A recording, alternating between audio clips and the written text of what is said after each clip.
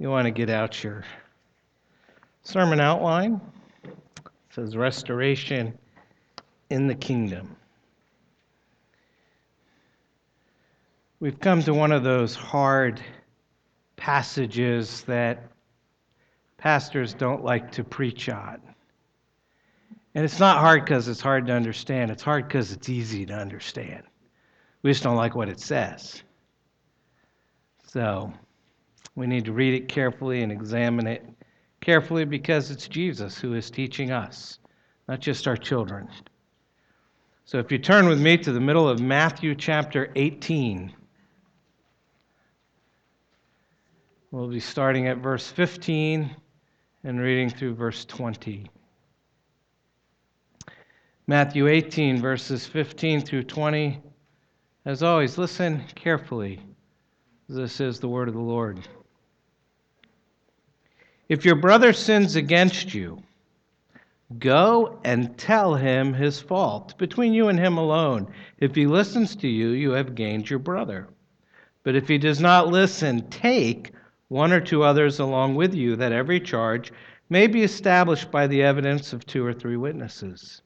If he refuses to listen to them, tell it to the church. And if he refuses to listen even to the church, let him be to you as a Gentile and a tax collector. Truly I say to you, whatever you bind on earth shall be bound in heaven, and whatever you loose on earth shall be loosed in heaven.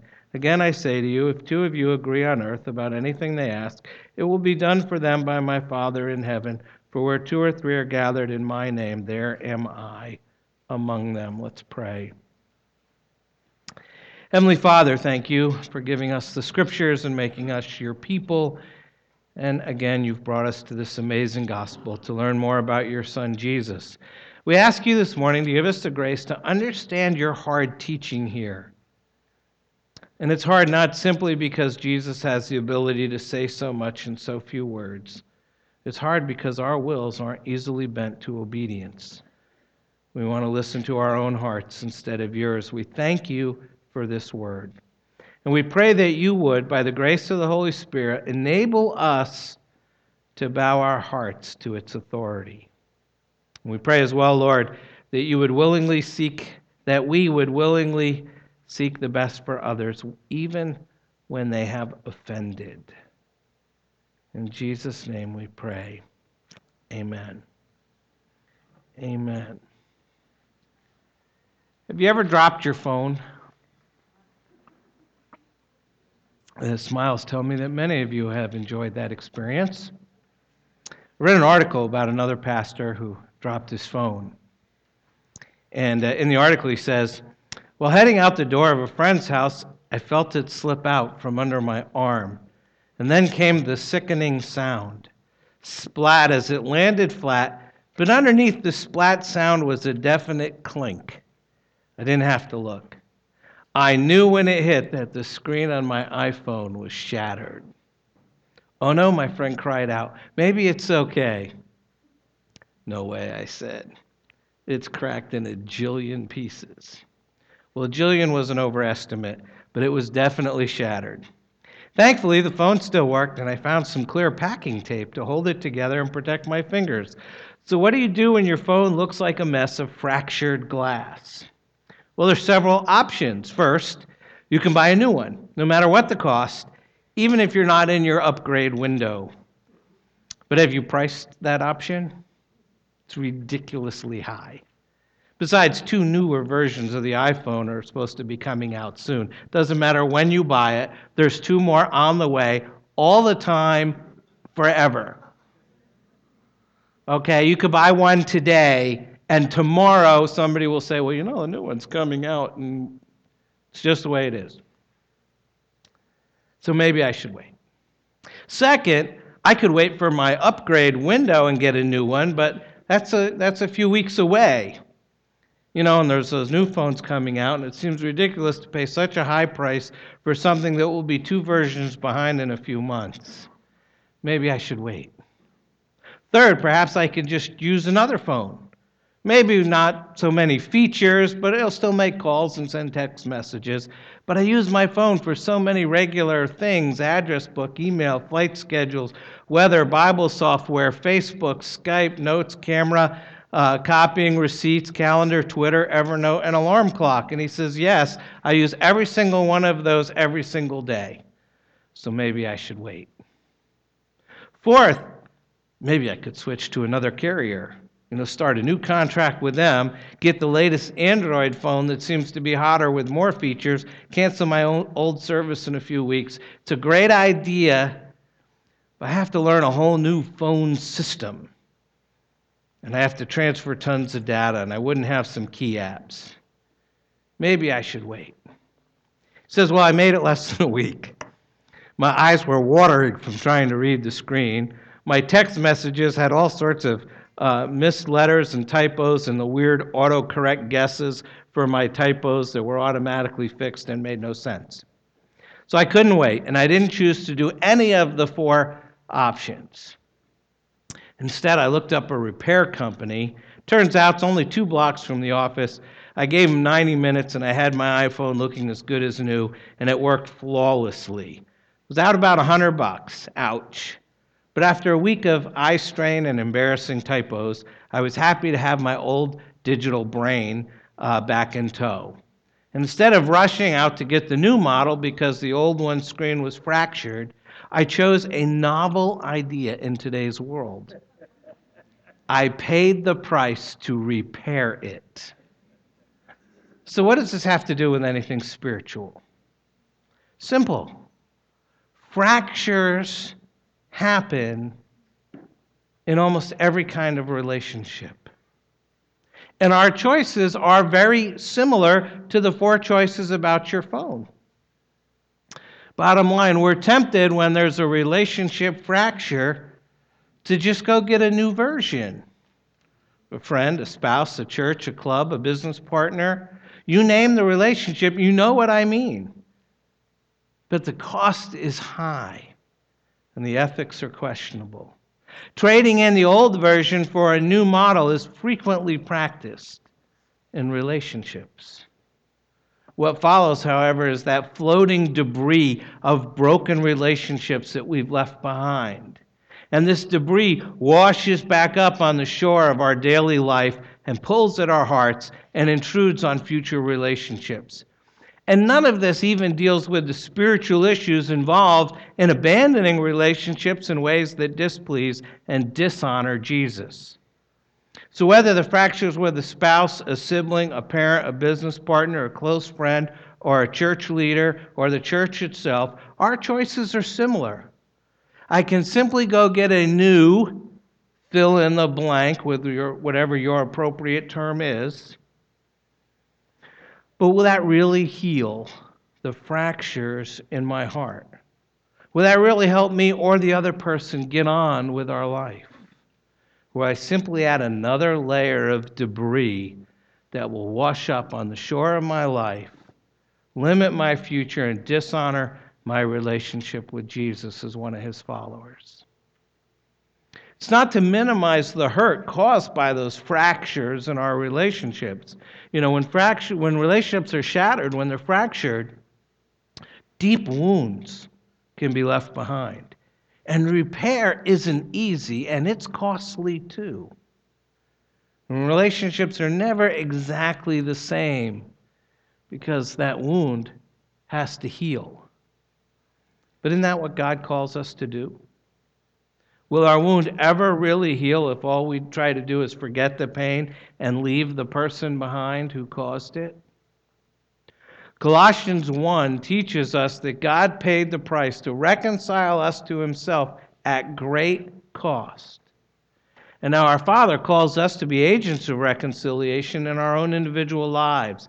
And whether it's in a relationship with brothers and sisters who've sinned against us, or marriages caught in conflict or apathy, or disagreements caused by prejudice or bigotry, or even with our enemies. For Jesus' healing to be redemptive, we have to make that mission personal.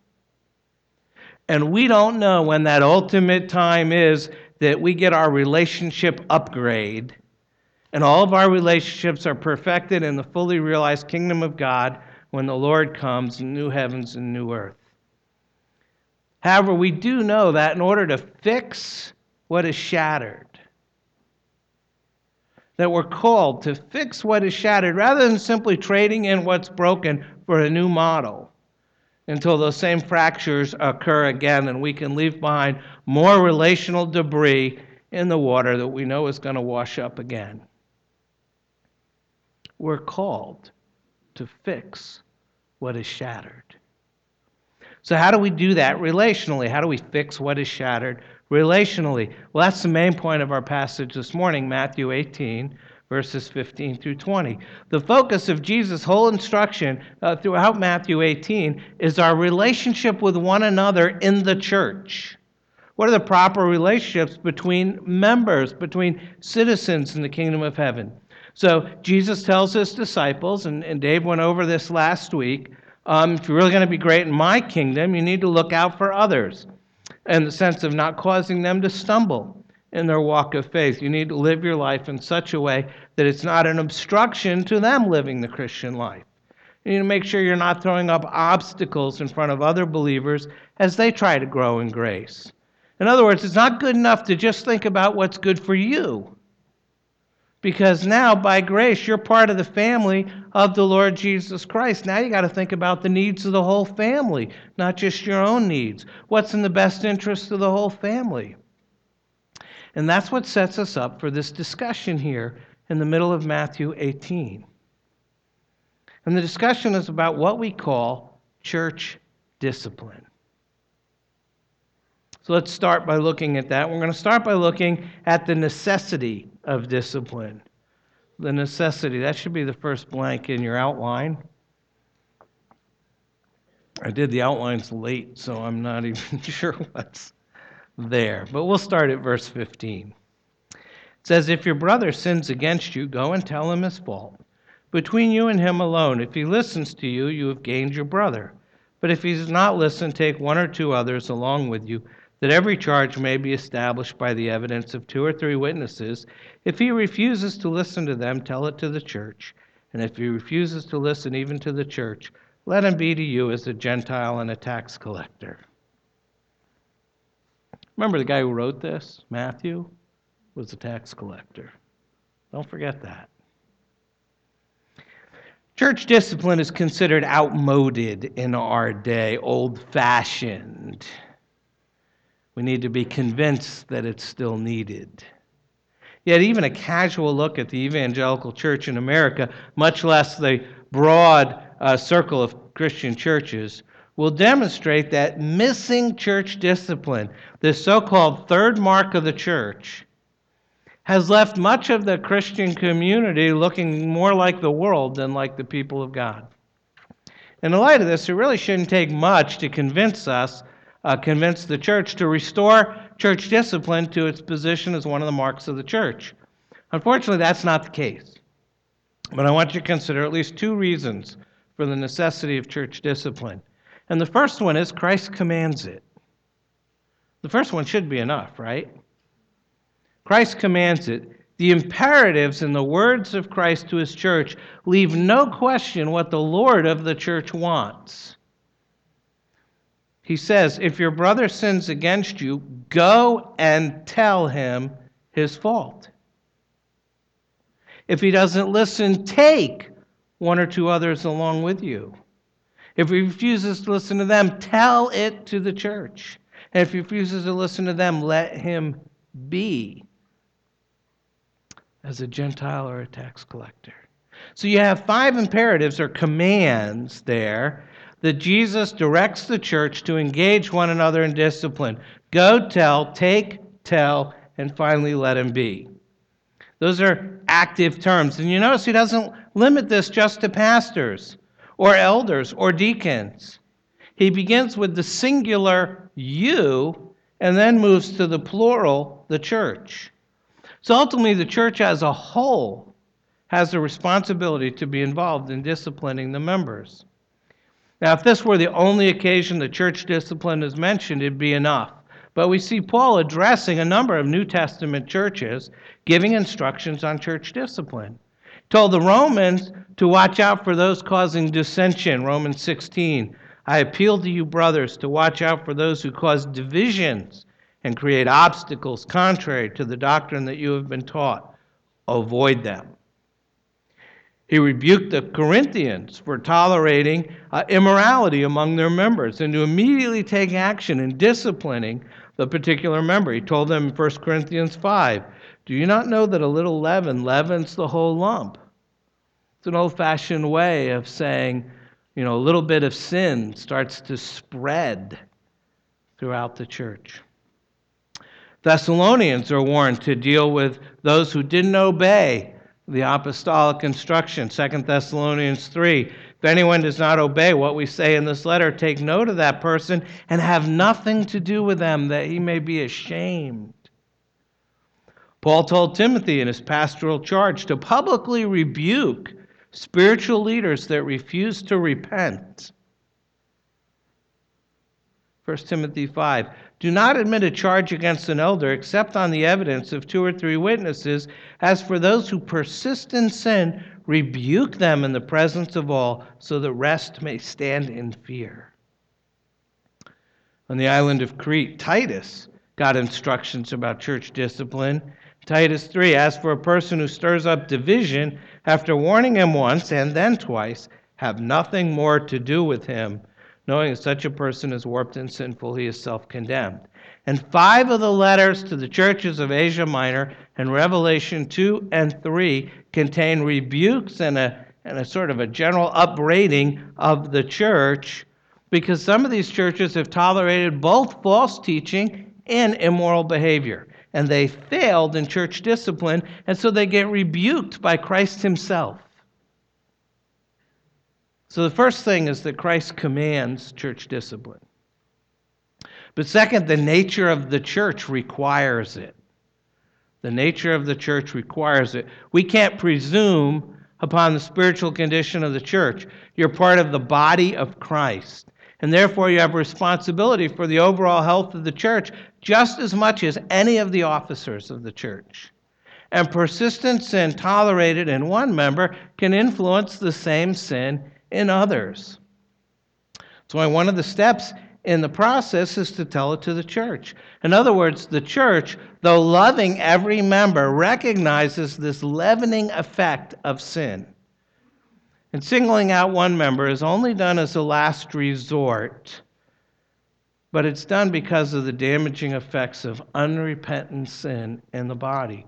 I believe that the low view of the church today is symptomatic of neglecting to discipline members caught up in persistent sin.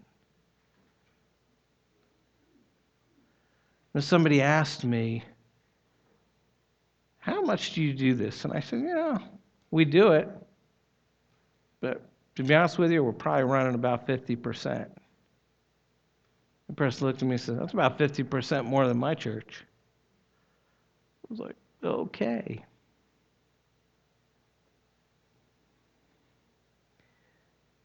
But his response, and I think many people's response is, we're all sinners.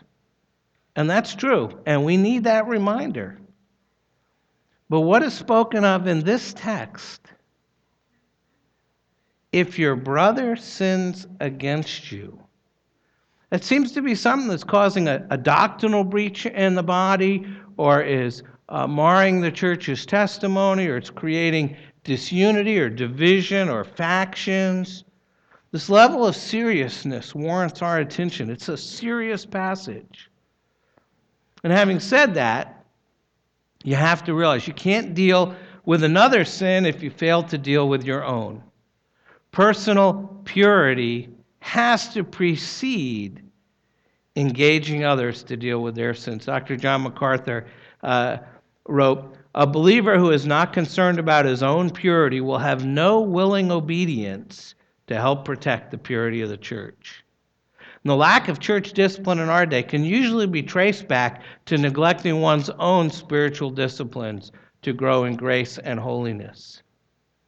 So, Christ's command should be a wake-up call for each of us to realize that as part of the body of Christ, we have this responsibility for guarding our own spiritual lives, about helping each other to reflect the image of Christ. We're called to be a holy people throughout the New Testament. We're indwelled by the Holy Spirit, both personally and corporately. So we can't just brush off Christ's command as though it applies to all of you and not to me. Most of the time, the need is not to bring the issue all the way to the church. But most of the time, it's just the concern of one Christian for another, exhorting them, admonishing them, explaining from the Scriptures, calling that brother or sister to repentance. Most of the time, it's just one of you meeting with another one of you and encouraging them to repent and believe and to obey through the Scriptures. So, these verses introduce us to the necessity of church discipline, but they also give us the process of church discipline. The same verses tell us the how. So we often say, when all else fails, read the directions, and the words of Jesus here give us clear directions on the process of church discipline. And in that process, the first step comes to us: if your brother sins against you, go and tell him his fault between you and him alone. So this calls for the type of fellowship where people can honestly talk to one another about their differences and shortcomings and sins. So when I sense there's sin, to take action is actually a loving act. You can talk to any marriage counselor. They know where wrongs have taken place in a marriage and there's no communication about it, that marriage has just started on a downward slope heading towards failure. Because wrongs happen in every marriage, and we've got to talk about them. But it's to be private. That reproval is private. The person who feels offended, they may have just simply misunderstood. And so it's a time to gather information and to learn. When approached by a fellow member of the body of Christ about any matter, Matthew tells us here in this passage that we have a responsibility to listen. It says, if he listens to you, you've gained your brother. When confronted, my first tendency is to think, here we go again. Quickly followed by raising up all of my defense mechanisms. I immediately want to justify my actions. And learning to listen stretches me. A good way to listen is to summarize to the person what he said. Simply, so what I'm hearing you say is, and asking them to correct that summary. I want to make sure that they know that I've really listened to them. Once in a staff meeting, I was upset about some things that had happened in our church. You have to understand who's the biggest critic in the church. Biggest critic about the music, about the worship, about the sermons, about the people, about the officers, about the pastors, about just about anything and everybody. I'm at the top of the list. You are amateurs. I am a professional critic. Probably is awful. But we had a staff meeting, and I didn't think we had done a very good job, and I was irritated, and I wanted the other pastors to easily perceive my irritation. So I responded strongly and firmly. That sounds better than I was a jerk. Strongly and firmly. And later that day, Dave Dorst came to me and said, Doc, I'm not sure you understand how that went. And he explained how they perceived my words and actions, and I immediately saw that I had overreacted. And I had to go to each of the pastors and apologize. And they were all very gracious about it. But his reproof brought direction to me. It strengthened my relationship, first of all, with him, because he cared enough to confront me and allowed me to mend fences with the other pastors. And those kind of actions should just be part of how we do business. But honestly, that doesn't always work. Sometimes I can be pretty stubborn. Hard to believe, I know. And on those extremely rare occasions, you have to move to step 2. Step 2 is, but if he does not listen, take 1 or 2 others along with you, that every charge may be established by the evidence of 2 or 3 witnesses. So if the first step doesn't bring the needed response, it's time to involve more people. And the new people there aren't to substantiate our complaint, but to bring new objectivity, new eyes, so to speak, new spiritual insight. And the emphasis is still on listening. God wants us to make an effort to understand what's going on, what's being communicated. But the risk is greater now, because although moving into a group process is scary, it improves the attention level. And the winning of a brother or sister is not apt to be a simple one-time contact, but more likely a series of contacts, because restoration takes a lot of time and nurture. And this is the hardest step, to be honest with you. And it's often the most telling. If that person understands why you're involving others, they'll take your concerns far more seriously. But if they get angry that you've involved others, it's much harder to get them to hear your concerns. In fact, they'll often accuse you of sin for having involved other members of the church. And so you need to be careful here. You don't just show up with others. You let them know you're bringing others with you and why they're coming along. And if he or she still agrees to meet, that's a good sign. But to stay with our scenario, I might get angry and defensive and refuse to listen to even them. And so in that case, you move to step 3, which is if he refuses to listen to them, tell it to the church. In Jesus' time, there was not yet a structured local church as we know today. Most of his instructions are actually based on the synagogue and on the temple. So the church, by the way, that word church, first used here in Matthew 18. So it doesn't really have the form that it's going to take in Acts and in all of the epistles. But it aids us in understanding that the principle of communicating a situation requiring discipline to the larger body, that principle is important. I'm not sure there's only one way to, quote, tell it to the church.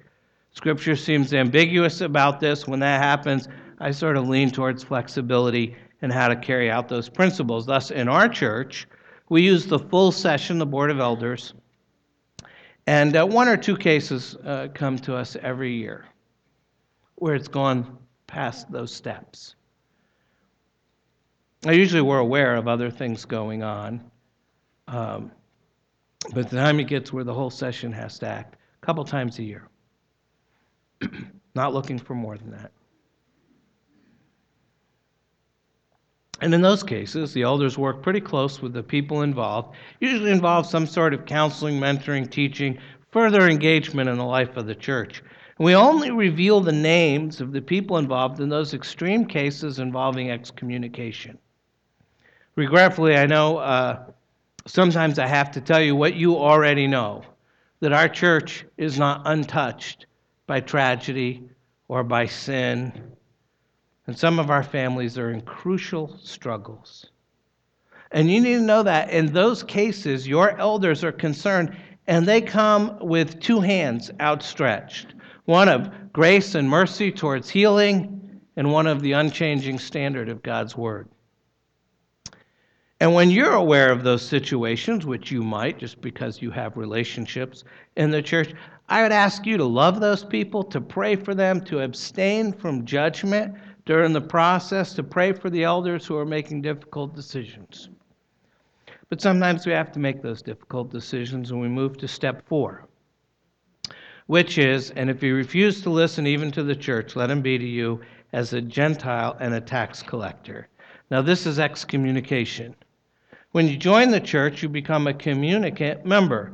Thus, excommunication is removing your communicant status. Essentially, we're saying that the profession of faith we heard from you when you joined the church was a false profession. We treat that person as an unbeliever because he or she is not walking as a believer. It means to keep loving them as Jesus loved sinners, to reach out to her and witness, but not to relate to her as a member of the body of Christ. It means that any further interactions with him is focused on talking to him about Jesus. And like all evangelistic outreach, the goal is to bring a soul to Christ and bring them back into the body of Christ. So that's the process. But what's the point? What's the purpose of discipline? For here we need to step out of the passage a little bit. We're going to look at the Westminster Confession of Faith. That's the WCF there in your outline. The Westminster Confession of Faith, chapter 30, paragraph 3, gives us 5 purposes for church discipline. There it says, I'm going to read it to you. Church censures are necessary for the reclaiming and gaining of offending brethren, for deterring of others from like offenses, for purging out of that leaven which might infect the whole lump, for vindicating the honor of Christ and the holy profession of the gospel, and for preventing the wrath of God which might justly fall upon the church if they should suffer his covenant and the seals thereof to be profaned by notorious and obstinate offenders. So, 5 purposes there. 1, restoration to the body of Christ through the gaining of the offending brother. 2, deterring others in the body of Christ from committing similar offenses. 3, purging the leaven, as I said, an old-fashioned way of saying maintaining the purity of the church because it's the body of Christ. 4, vindicating the honor of Christ and the profession of the gospel of Christ. And 5, preventing the wrath of God upon the church for not maintaining the purity of the body of Christ. Failure to exercise church discipline endangers the whole church. You could probably summarize all of those by saying you're concerned for the soul of the sinner and the health of the church. Finally, and I struggled with what word to choose for this next point because I had 3, and I think they all fit. So I called it the authority for discipline, and then I changed it to the assurance for discipline, and then I thought maybe the ratification. Any of those work, but we'll stick with the first one. It's the easiest. So turn to verse 18 and the authority for discipline. The reason why Jesus is so insistent on this process of church discipline is because he's given such authority to his church and delegated to it the power to bind and loose. That doesn't mean the church authority always follows the will of Jesus or that Jesus always acts the way the church determines. But it does show the high regard that Jesus has for the church because it's the company where Christ is present and the Father's at work. Now, this is a great example of our need to study and understand the context. I tell my students all the time, first rule of understanding the Bible is context is king. There are scores of sermons on prayer based on the wording of these verses. Truly, I say to you, whatever you bind on earth shall be bound in heaven, and whatever you loose on earth shall be loosed in heaven. Again, I say to you, if 2 of you agree on earth about anything they ask, it will be done for them by my Father in heaven. For where 2 or 3 are gathered in my name, there am I among them. At first glance, it looks like Jesus is endorsing prayer offered in groups of 2 or 3. And promises that if the Christians agree together about a prayer request, that somehow they're going to bind the Father in heaven. Now, good sense, if nothing else, should drive us to scrutinize the context of these verses. After all, if 2 or 3 Redskins fans agree to ask God for victory in an upcoming game against the Cowboys, and a few Cowboy fans pray for a Redskin defeat, which group is God bound to answer? I hear from all the fans. And the Giants fans, neither of them. The problem here is that Jesus' words have little to do with the subject of prayer. Hear that again. Jesus' words here have little to do with the subject of prayer, but instead with how sinning Christians should be restored. In the immediate context, the 2 or 3 does not refer to a small group prayer meeting, but to the witnesses that are summoned in verse 16, where it says, "Take 1 or 2 others along with you, that every charge may be established by the evidence of 2 or 3 witnesses." So when you get back to that other verse, you could say, where 2 or 3 witnesses are gathered in my name, that's what it's talking about. All that Jesus says, therefore, applies to the church dealing with someone who sinned. That said, there's a great promise in these verses, and that's the assurance that Christ is spiritually present when his people are called upon to do hard things.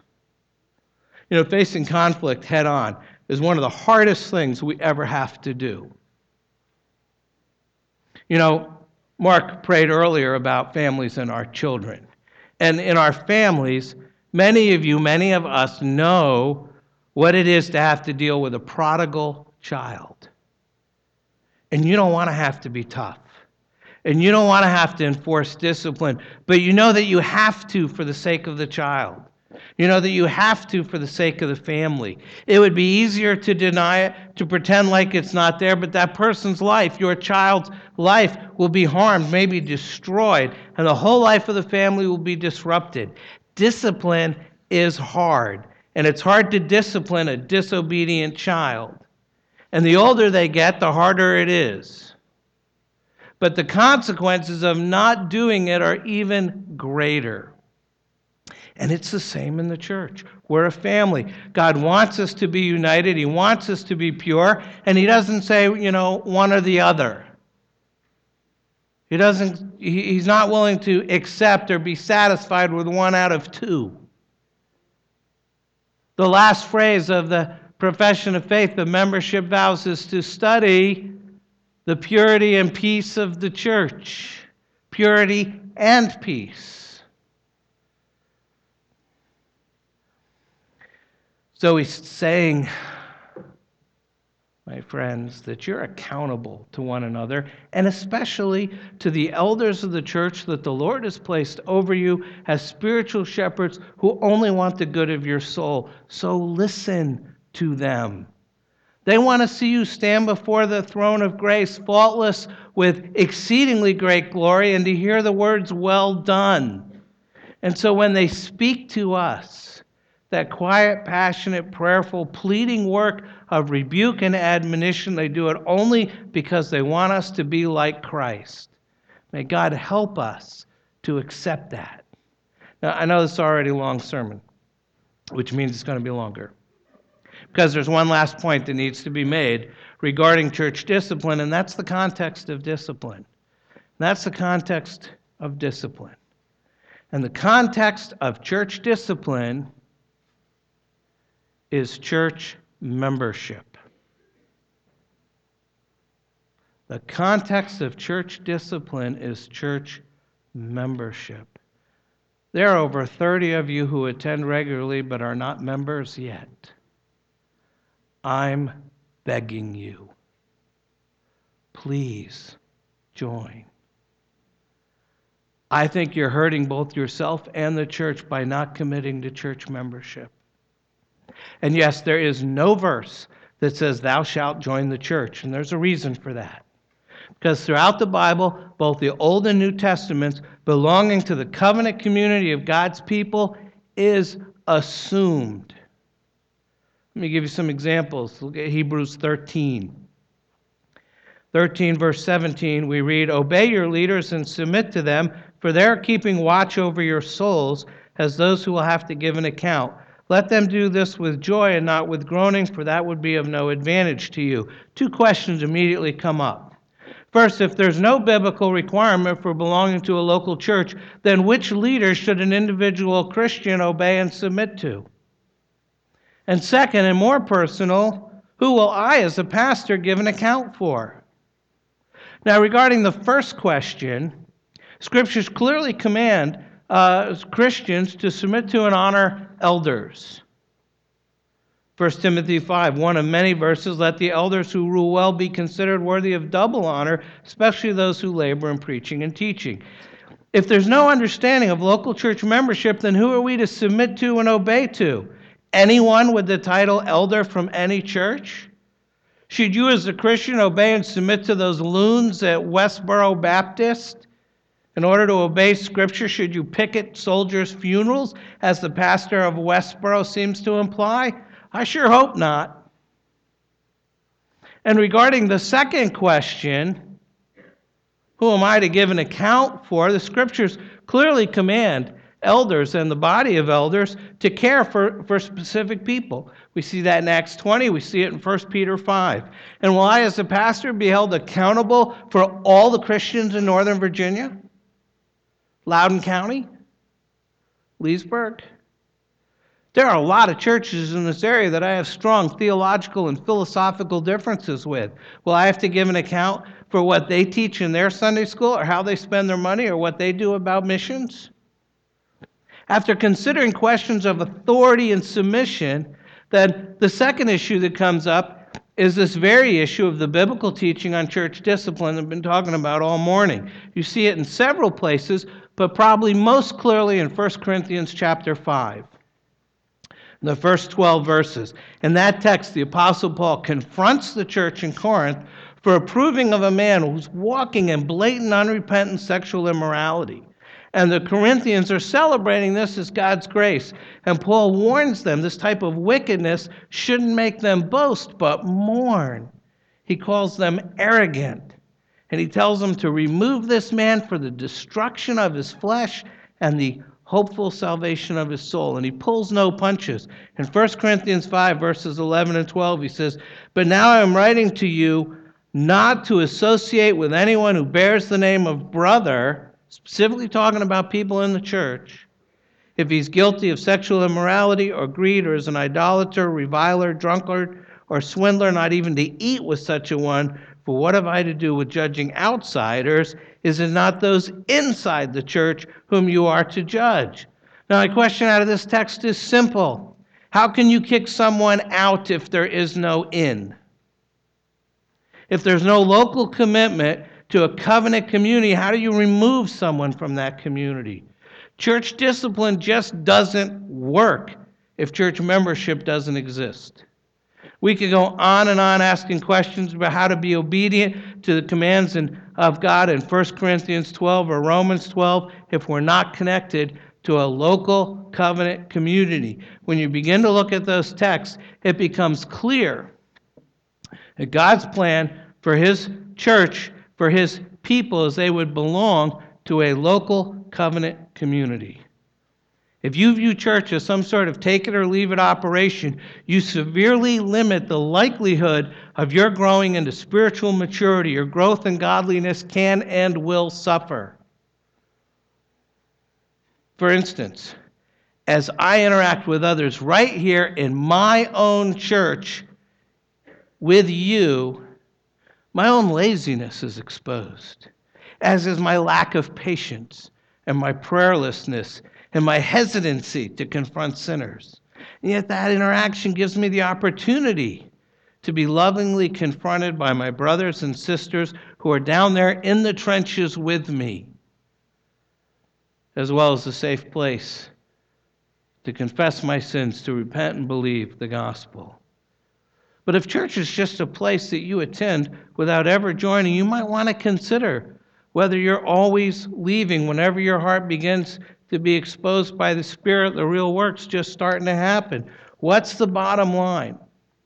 You may disagree, but I strongly believe that local church membership is a question of biblical obedience, not personal preference. Please consider that prayerfully, carefully. This sermon's about church discipline, not church membership. So let me ask you, have you blown it lately? As you know, we all fail in all sorts of ways. Moral failure, marital failure, parental failure, business failure, the list could go on and on and on.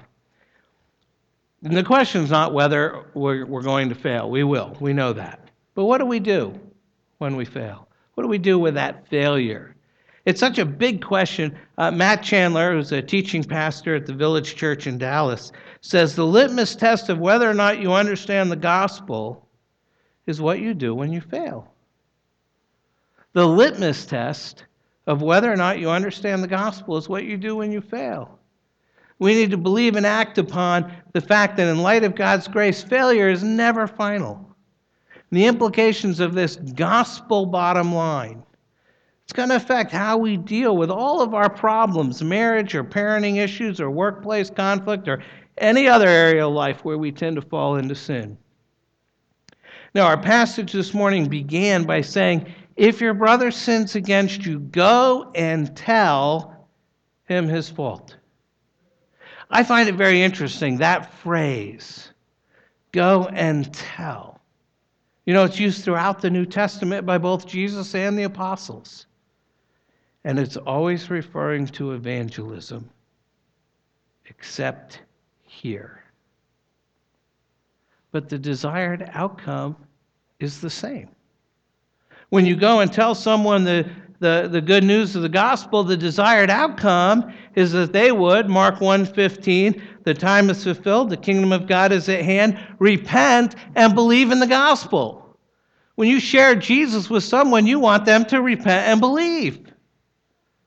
And when you go and tell your brother that he has sinned against you, the desired outcome is the same.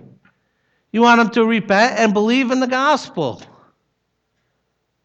Go and tell, repent and believe. And that's something we all need to do. Perhaps we should start right now. Take a moment to do that, and then I'll close.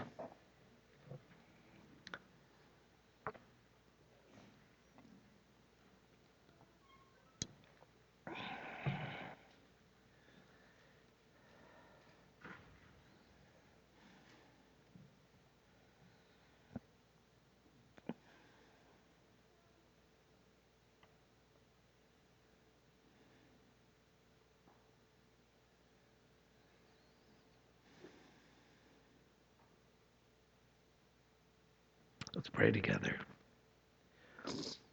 Our Lord and our God, thank you that you have given us a king, and in this passage we see your Son.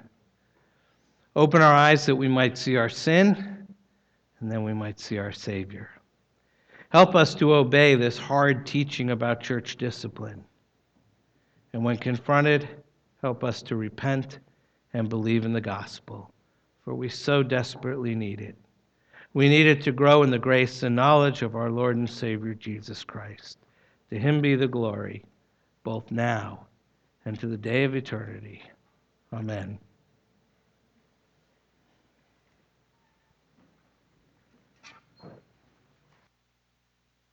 Receive God's blessing. All Scripture is breathed out by God and profitable for teaching, for reproof, for correction, and for training in righteousness, that the man of God may be complete, equipped for every good work. God bless you. We'll see you next week.